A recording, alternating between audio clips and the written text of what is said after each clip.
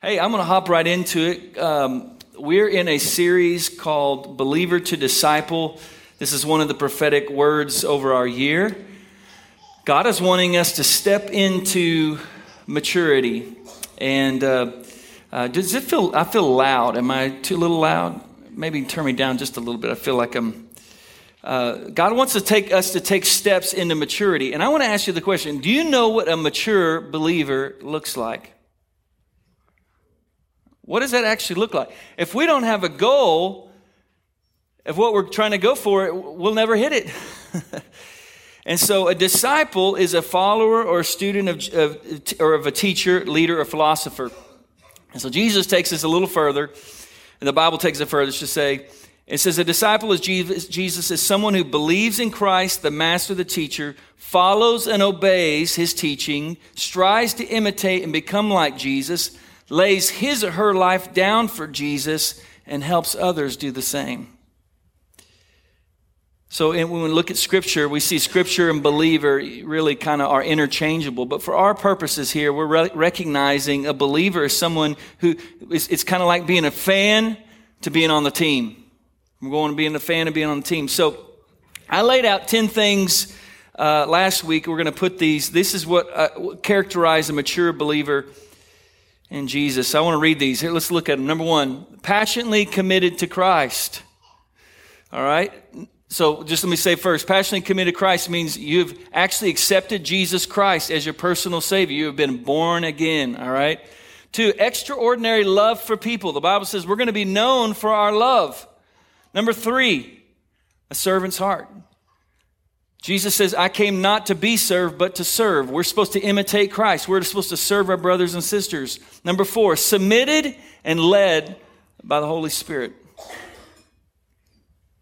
Number 5, governed by the authority of God's Word. That means we have a biblical worldview, which we're going to talk about today. You filter all your life, your daily decisions through the Word of God. Number 6, you live whole. You're striving to live a holy life, get healed from offenses, the fruits of the Spirit. You know what? Being healthy doesn't mean you don't get sick, does it? It means you have an immune system to get better. When we talk about being whole, we're not saying we never get sick, we never get offended. It means we have the ability that doesn't turn into a bitter root inside of us, that we're able to actually get whole and healed. Number 7, evangelistically bold. We're going to share our faith. Number 8, engaged in biblical community. There are things you just can't work out outside of community.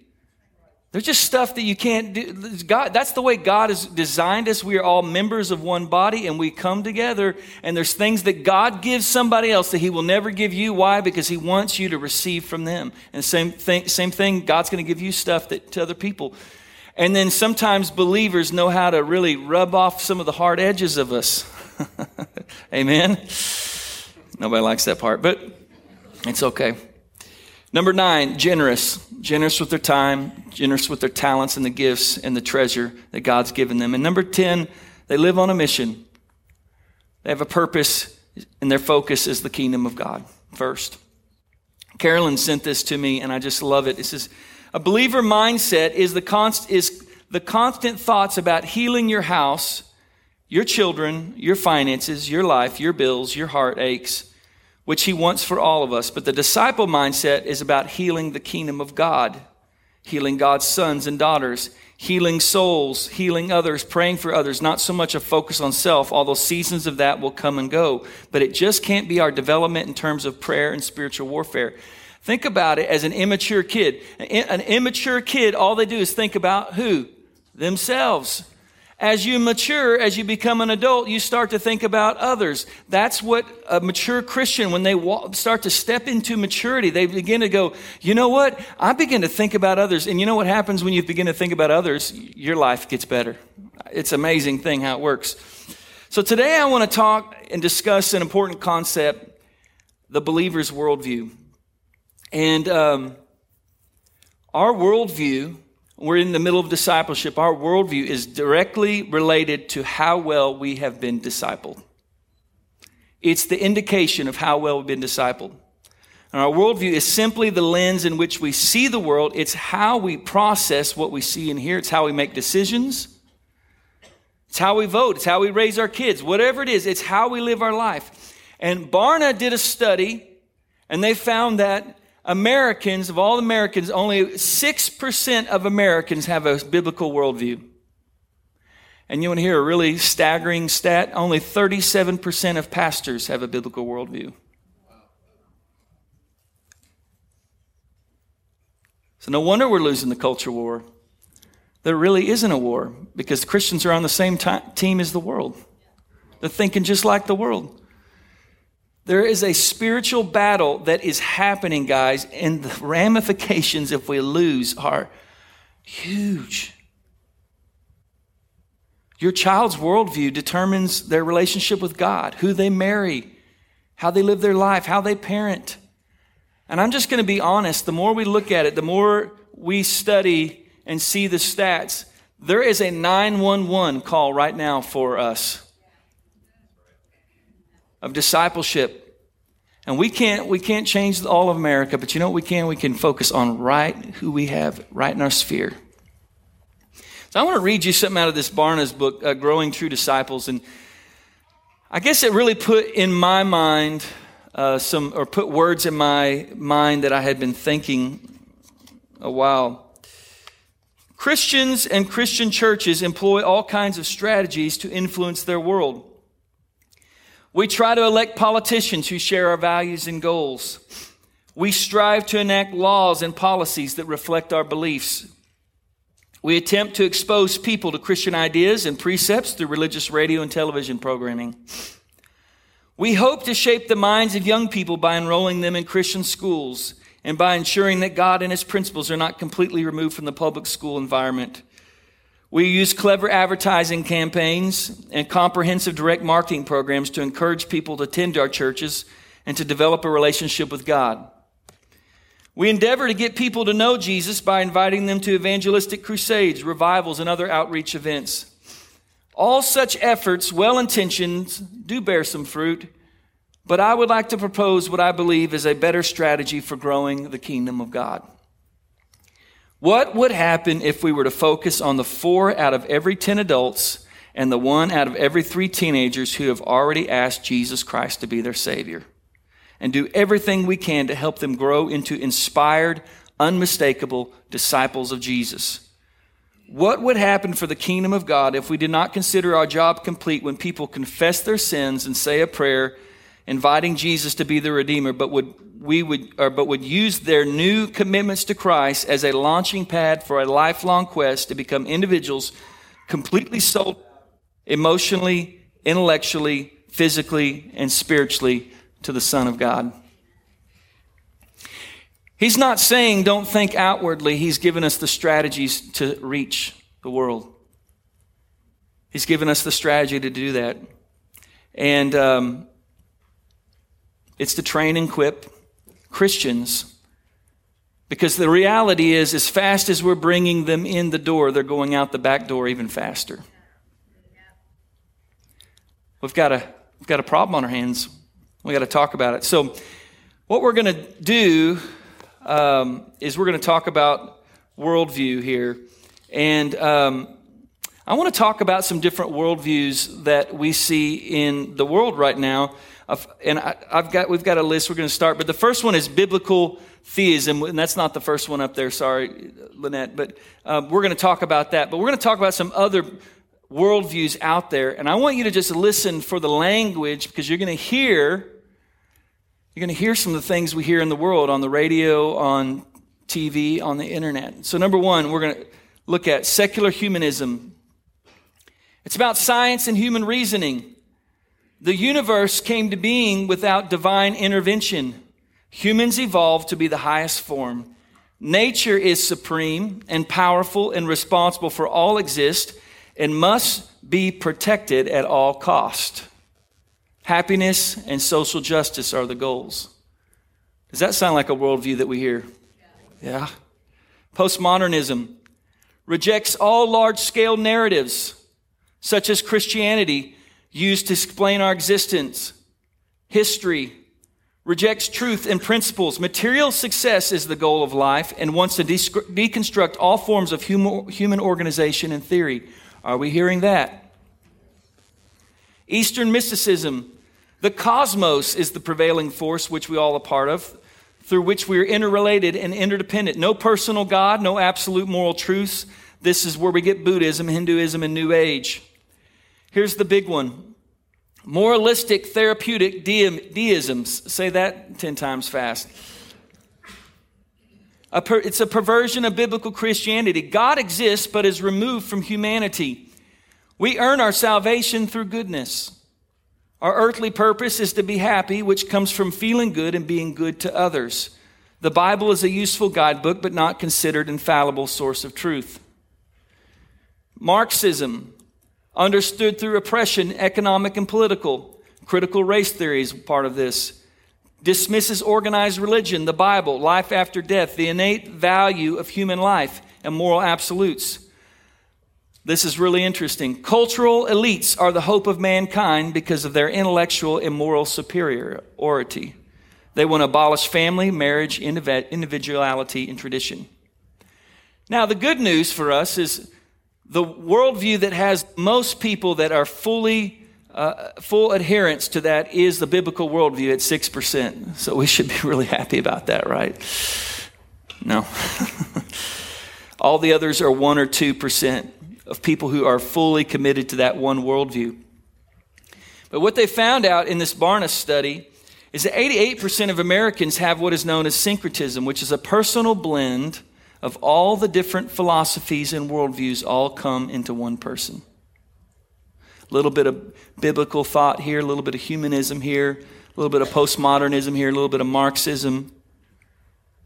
And the reason is worldview is not taught, it's caught. It comes by default. Studies show that a worldview begins developing at 15 to 18 months, is fully developed at 13 years old, tested in the 20s, and will not change after 30s without the power of God. So we've got some work ahead of us, right?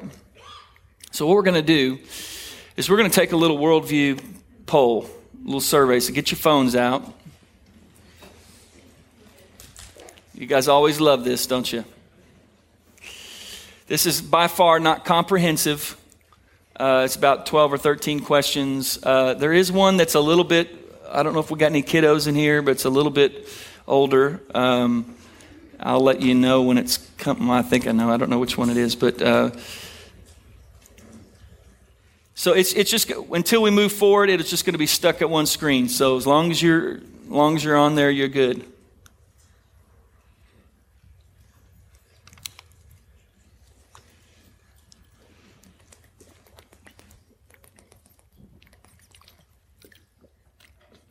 Everybody on?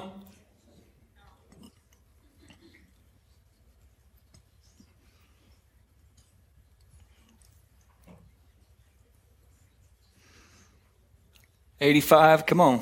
Can I hear 87? Hear 88, hear 90. Give me 92, 93, 94.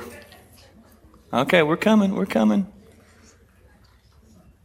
There's probably 200 people in here, so there should be a lot more than that, but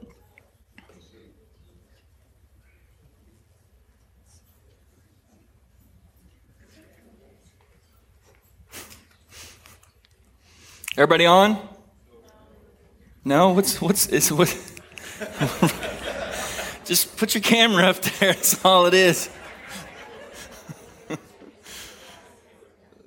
Hold your camera up to that and it'll pop in. Sorry. And then select Mentimeter at the bottom of the page. Mentimeter at the bottom of the page. Select Mentimeter at the bottom of the page. And you can put the code in. We're not all teenagers or younger. I know. I'm sorry. You can either go to the mentimeet.com or you can just scan that QR code and it'll... Are we getting close? Okay, we're going to have to move. 10 seconds.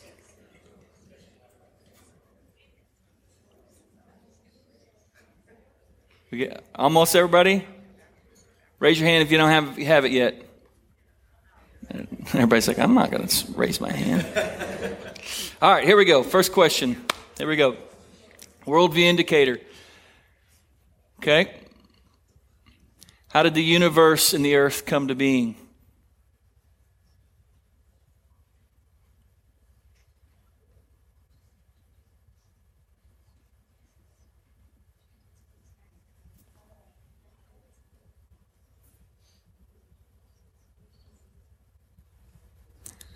Oh, can you turn?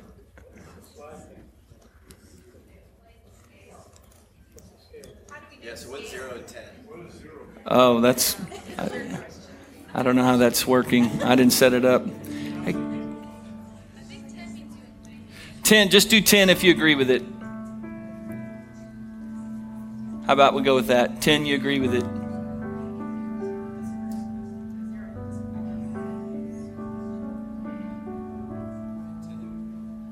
Yeah.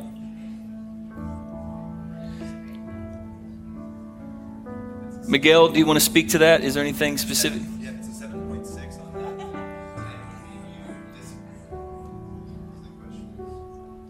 on that. That's not going to help us at all.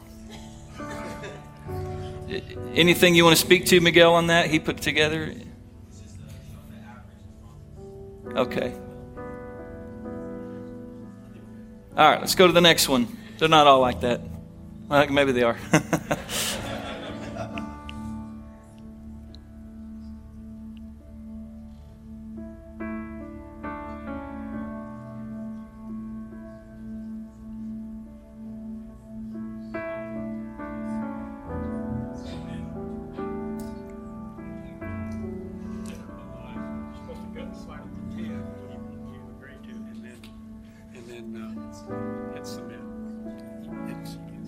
Okay.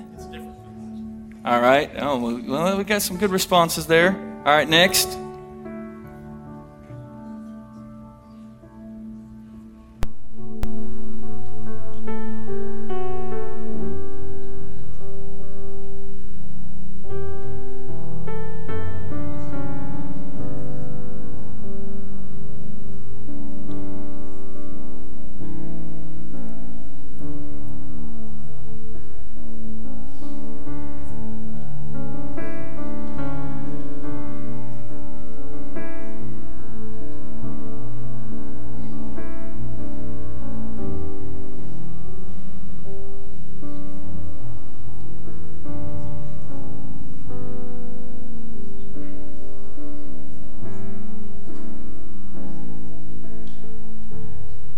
Next.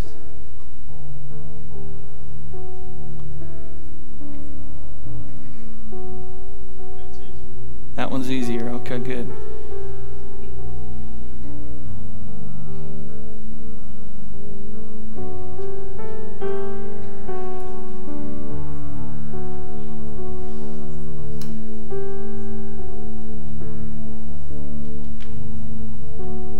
Very good.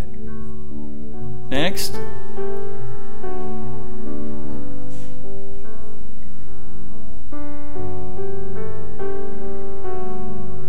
That was a Sunday school answer right there. That was an easy one.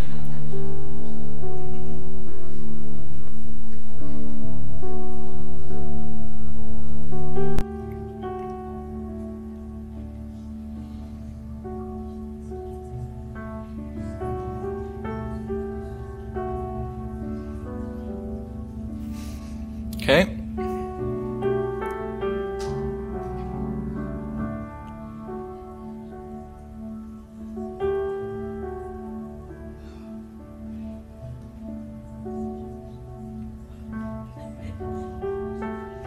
This is anonymous, by the way. Nobody knows what's...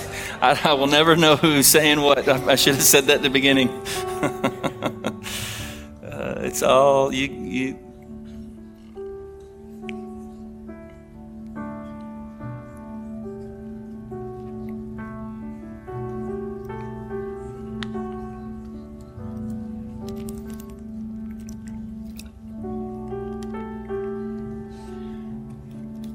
Okay, we good?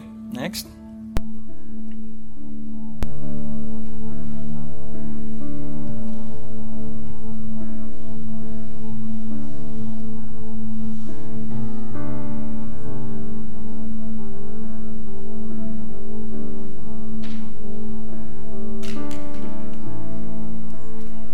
Very good answer.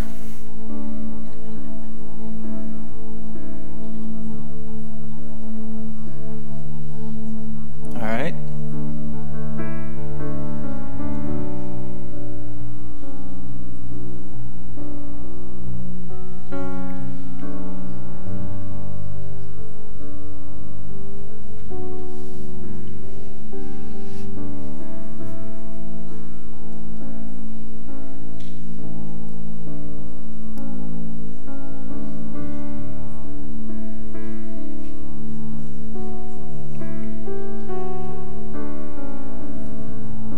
Okay.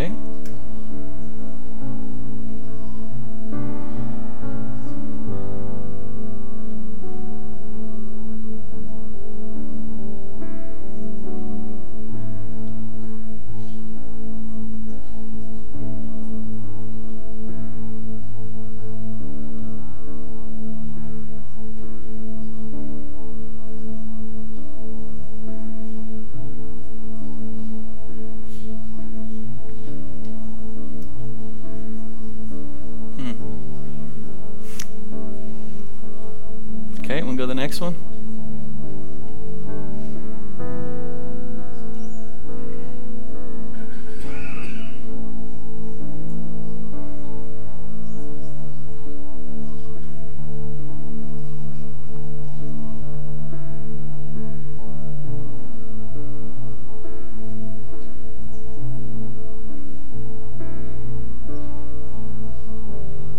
Okay, next.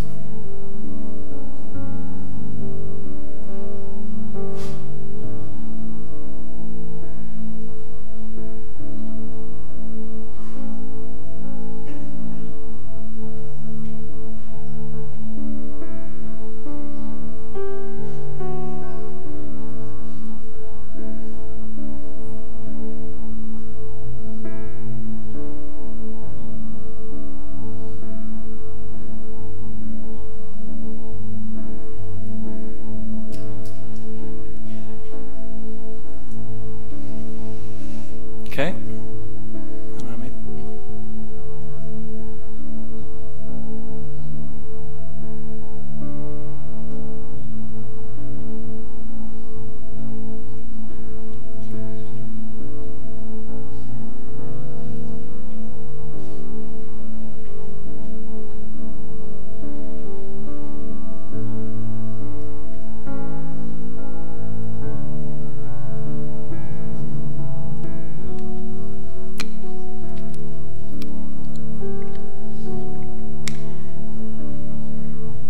All right.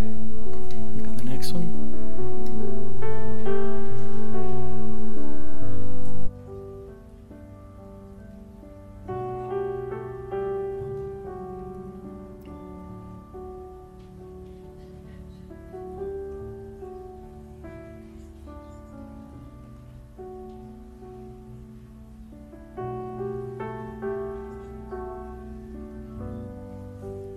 Is that the last one?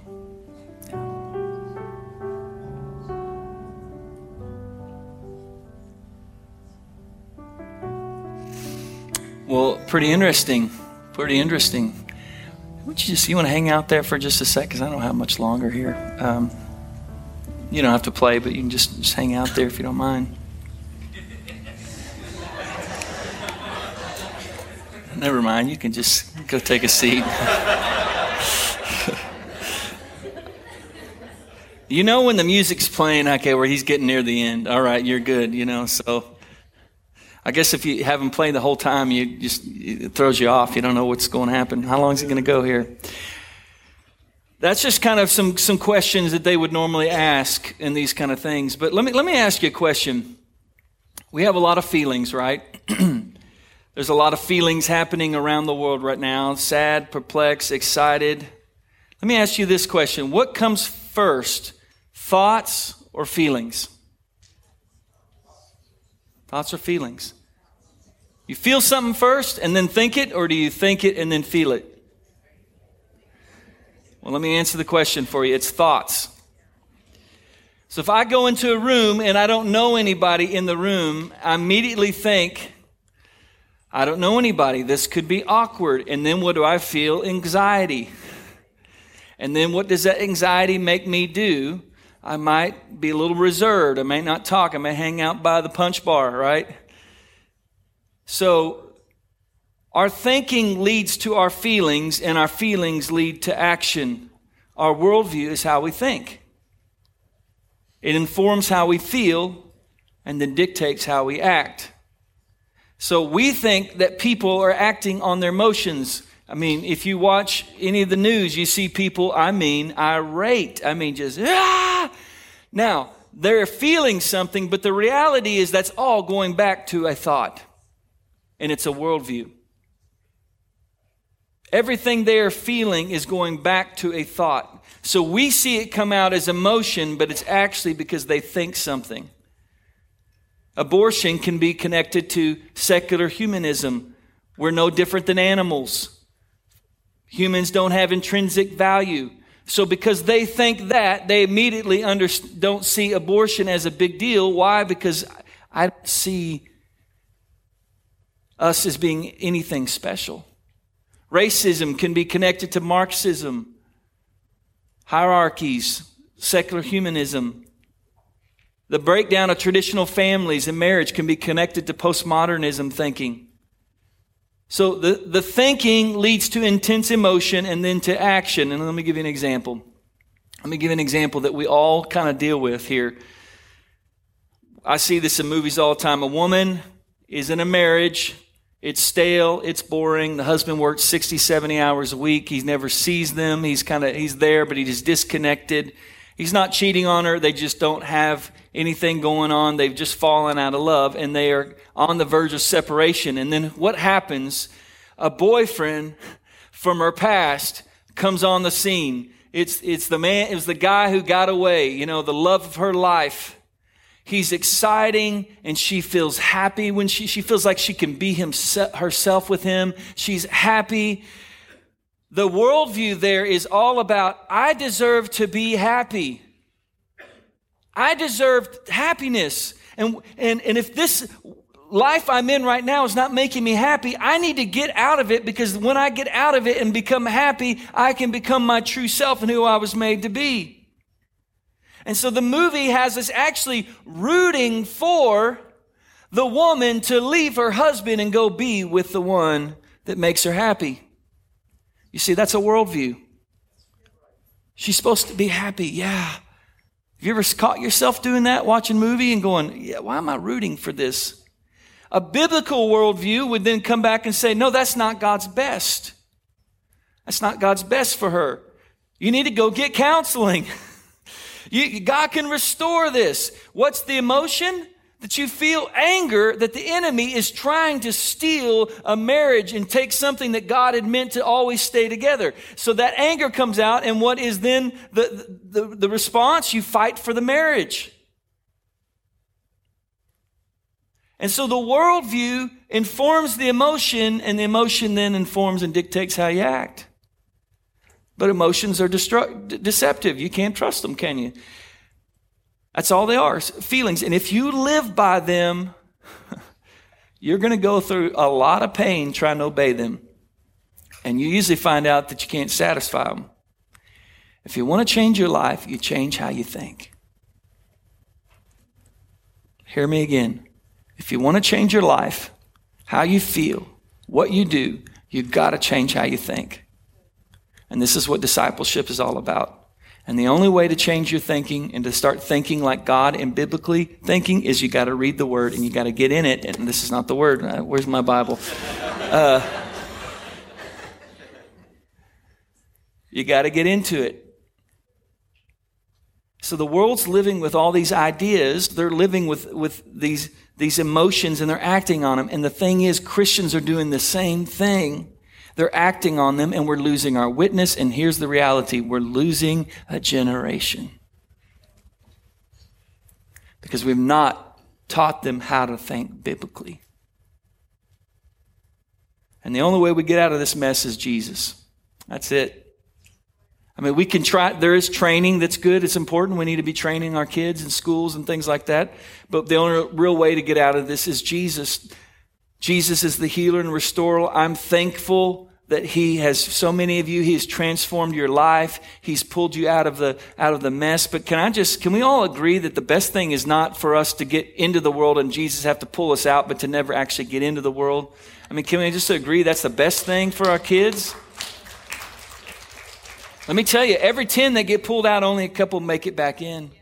So maybe instead of having the thought that, where they're going to go to college and they're going to kind of test their ways and they're going to go through a little bit. Maybe they'll kind of get distance, but when they get married and have kids, they're going to come back. Maybe instead of that thinking, we need to start saying, maybe we need to have them so trained like elite soldiers in the kingdom of God that they can withstand the onslaught of the enemy and actually save others on the same time. That's what we got to start thinking about. Matthew 28 says this, 19. Therefore go and make disciples of all the nations, baptizing them in the name of the Father and the Son and the Holy Spirit. Teach these new disciples to obey all the commands I have given you, and be sure of this, I am with you always, even to the ends of the age. Now, there's two thoughts here. Jesus says, teach and obey. Teach them to obey. And I've been thinking about this for a long time. I've been really contemplating on this.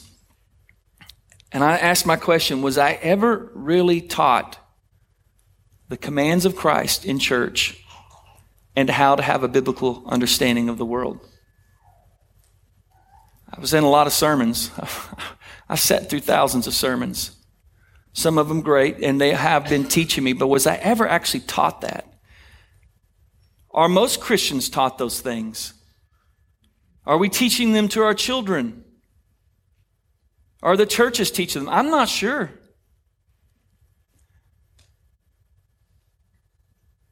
Then there's the question, what exactly are the commandments of Christ that we're supposed to be teaching? And then how do we teach them how to obey them? You see, we don't have a biblical worldview because we're not taught a biblical worldview. That's the problem. And it's keeping me up at night. And I'm thinking about it a lot. And I'm so thankful. I love hearing so many of you parents. I just kind of get inklings of how you're teaching your kids the things of the Lord. And it's just so encouraging. It's so encouraging. I was reading this scripture the other day, and I felt like the Holy Spirit just impressed on me something. In 2 Chronicles 34, Josiah was 8 years old when he became king, and he reigned in Jerusalem 31 years. King Josiah was 8 years old. That's where I got the name for JJ, Josiah. His name's Josiah Allen, hence JJ. So figure that one out. But anyway, Josiah was a really good king. He loved the Lord. It says, he did what was pleasing in the Lord's sight and followed the example of his ancestor David. He did not turn away from doing what was right. During the 8th year of his reign, while he was still young, Josiah began to seek the God of his ancestor David. Then in the 12th year, he began to purify Judah and Jerusalem, destroying all the pagan shrines. He was 20 years old. Don't tell me 20-year-olds can't do things for Jesus. He was 16 when he started seeking the Lord. Then in the 12th year, he began to purify Judah and Jerusalem, destroying all the pagan shrines and Ashtoreth poles and the carved idols and cast images. He ordered that all the altars of Baal be demolished and that the incense altars which stood above them be broken down. He also made sure that the Ashtoreth poles, the carved idols, and all the cast images were smashed and scattered over the graves of those who had sacrificed them. He burned the bones of the pagan priests on their own altars, so he purified Judah and Jerusalem. There was a revival happening, Revival happening in Josiah's time. I think there's a revival happening in our time right now. He was restoring God's way in Judah. He also orders that the temple be repaired and that money be raised to repair it.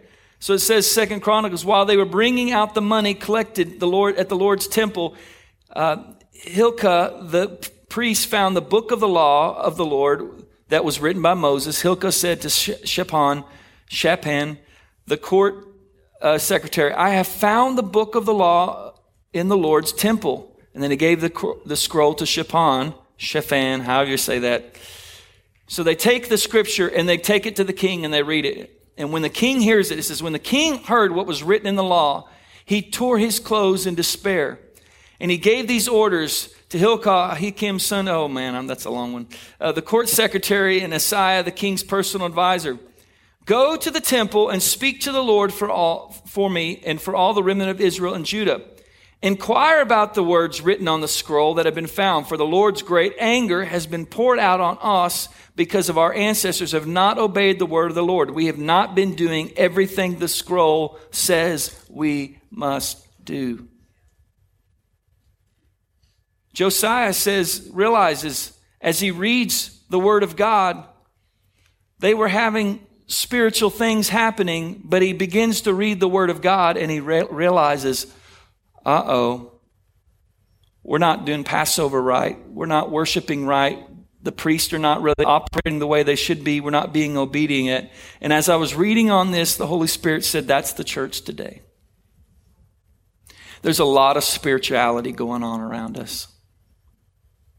Worship is just taken off. I mean, there's a whole genre of worship. People go to worship concerts. I love it. I love it. I love it. I love it. But there's also this biblical illiteracy that's happening. We are reaching people. We keep building them bigger and bigger. The churches, they're growing. Praise God for all of that. But as one person says, we don't have revival because we don't do the Bible. Josiah realized, I thought we were doing all the right stuff. We were being spiritual. We were really trying to do what was right until he opened up the page of the Word of God and realized, we're missing it. And I'm telling you, this is what's happening in our society. We've got a lot of spiritual people that are trying to do the right thing. They really want to do the right thing, but because they don't have the Word of God that has been deposited in them, they are doing things that don't have a lot of eternal purpose because they think they're doing the right thing. We've got to get back to the Word of God. We've got to teach people, here's what the Word of God says. Because when Josiah realized that they were doing an amazing thing, he tears his robe and says, oh my goodness, we're missing this big time. 1 Samuel says, what's more pleasing to the Lord, your burnt offerings and sacrifices or your obedience to his voice? Listen, obedience is better than sacrifice. Submission is better than the offering of the fat of rams. He's saying all the things you're doing are great. I love your worship. I love that you give. I love all that stuff. But let me tell you what really pleases my heart, when you just do what I say. And how do we do what he says if we don't actually know what it says? If we haven't hidden God's word in our heart, that we might not sin against God. How does a young person keep his way pure? By following the word.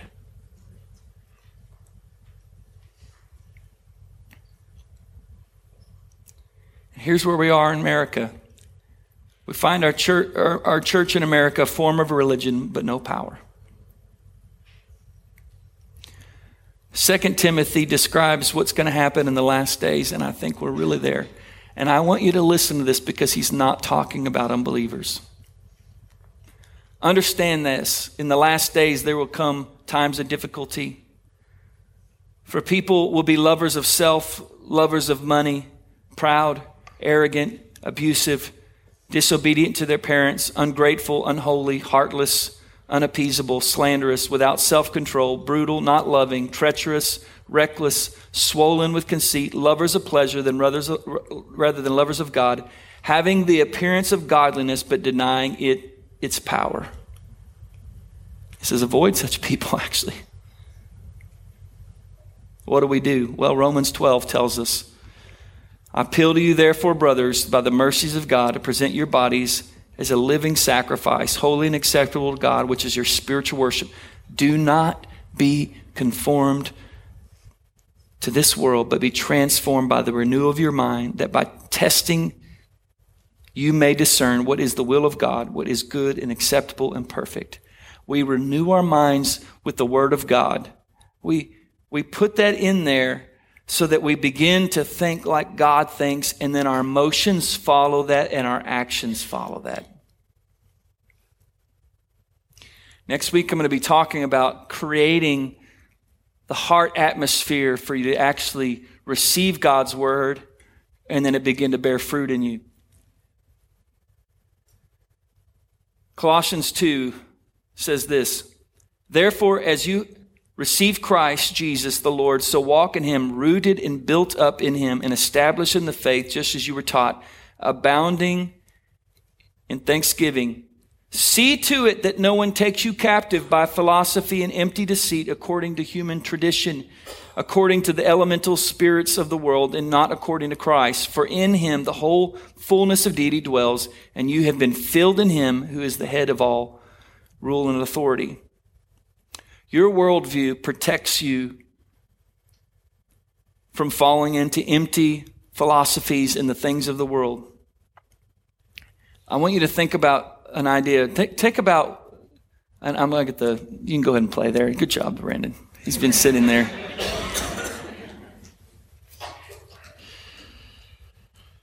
I want to take just a thought, a worldview thought that we're seeing in the world. Anybody heard love is love is love is love is love? We hear that? What are they really saying? It doesn't really matter what kind of relationship you're in, as long as it's not hurting anybody and it's in a loving relationship. Love is love is love. As long as you're not hurting anybody, go do it. Go make it happen. I mean, this is be happy. Be happy. I'm telling you, this is being ingrained every single day of our lives. Sarah was talking about some of the cartoons. Every cartoon, every animation is all about finding your true self and being happy. You know, God doesn't actually call us to be happy. He calls us to be joyful. Sometimes, you know what he calls us to be? Obedient. And out of that obedience comes the joy. That's right. Sometimes we have to go through junk, and that's a part of life. Just because something's hard doesn't mean it's wrong. So you take the issue, love is love is love. Doesn't matter what it is. Could be even the same gender. Love is love is love. As long as it's not hurting anybody, you're good. And this worldview is whatever makes you happy. There's no moral absolutes. But what does God's word say about it? What's a biblical worldview say? Well, we know God is love. So therefore, God actually gets to dictate what love looks like. He's the one who actually defines what love is. And it's more than a feeling, as Boston would tell us. Few of you get it.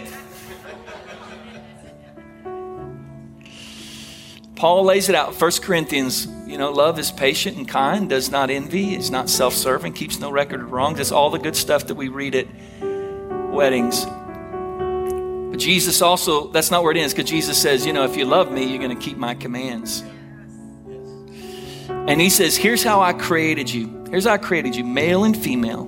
Two genders, I created you, male and female. And I've created you as sexual beings reserved just for male and female in a marriage covenant. That's where the blessing lies.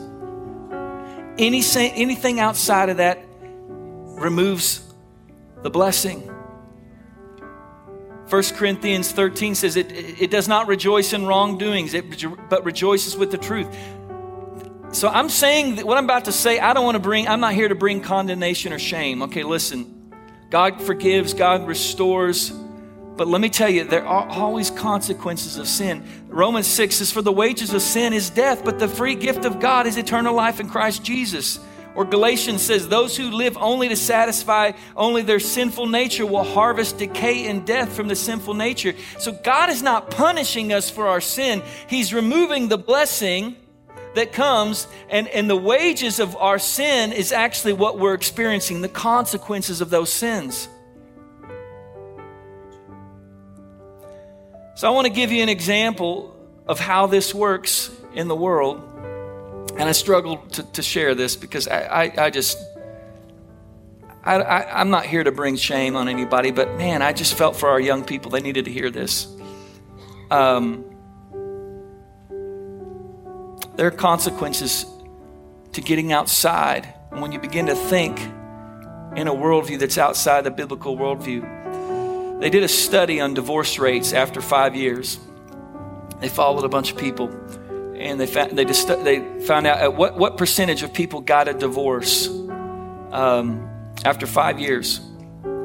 And those who were married that were virgins, never been with anybody, after 5 years, do you know what the percentage of those who got divorced? 5%.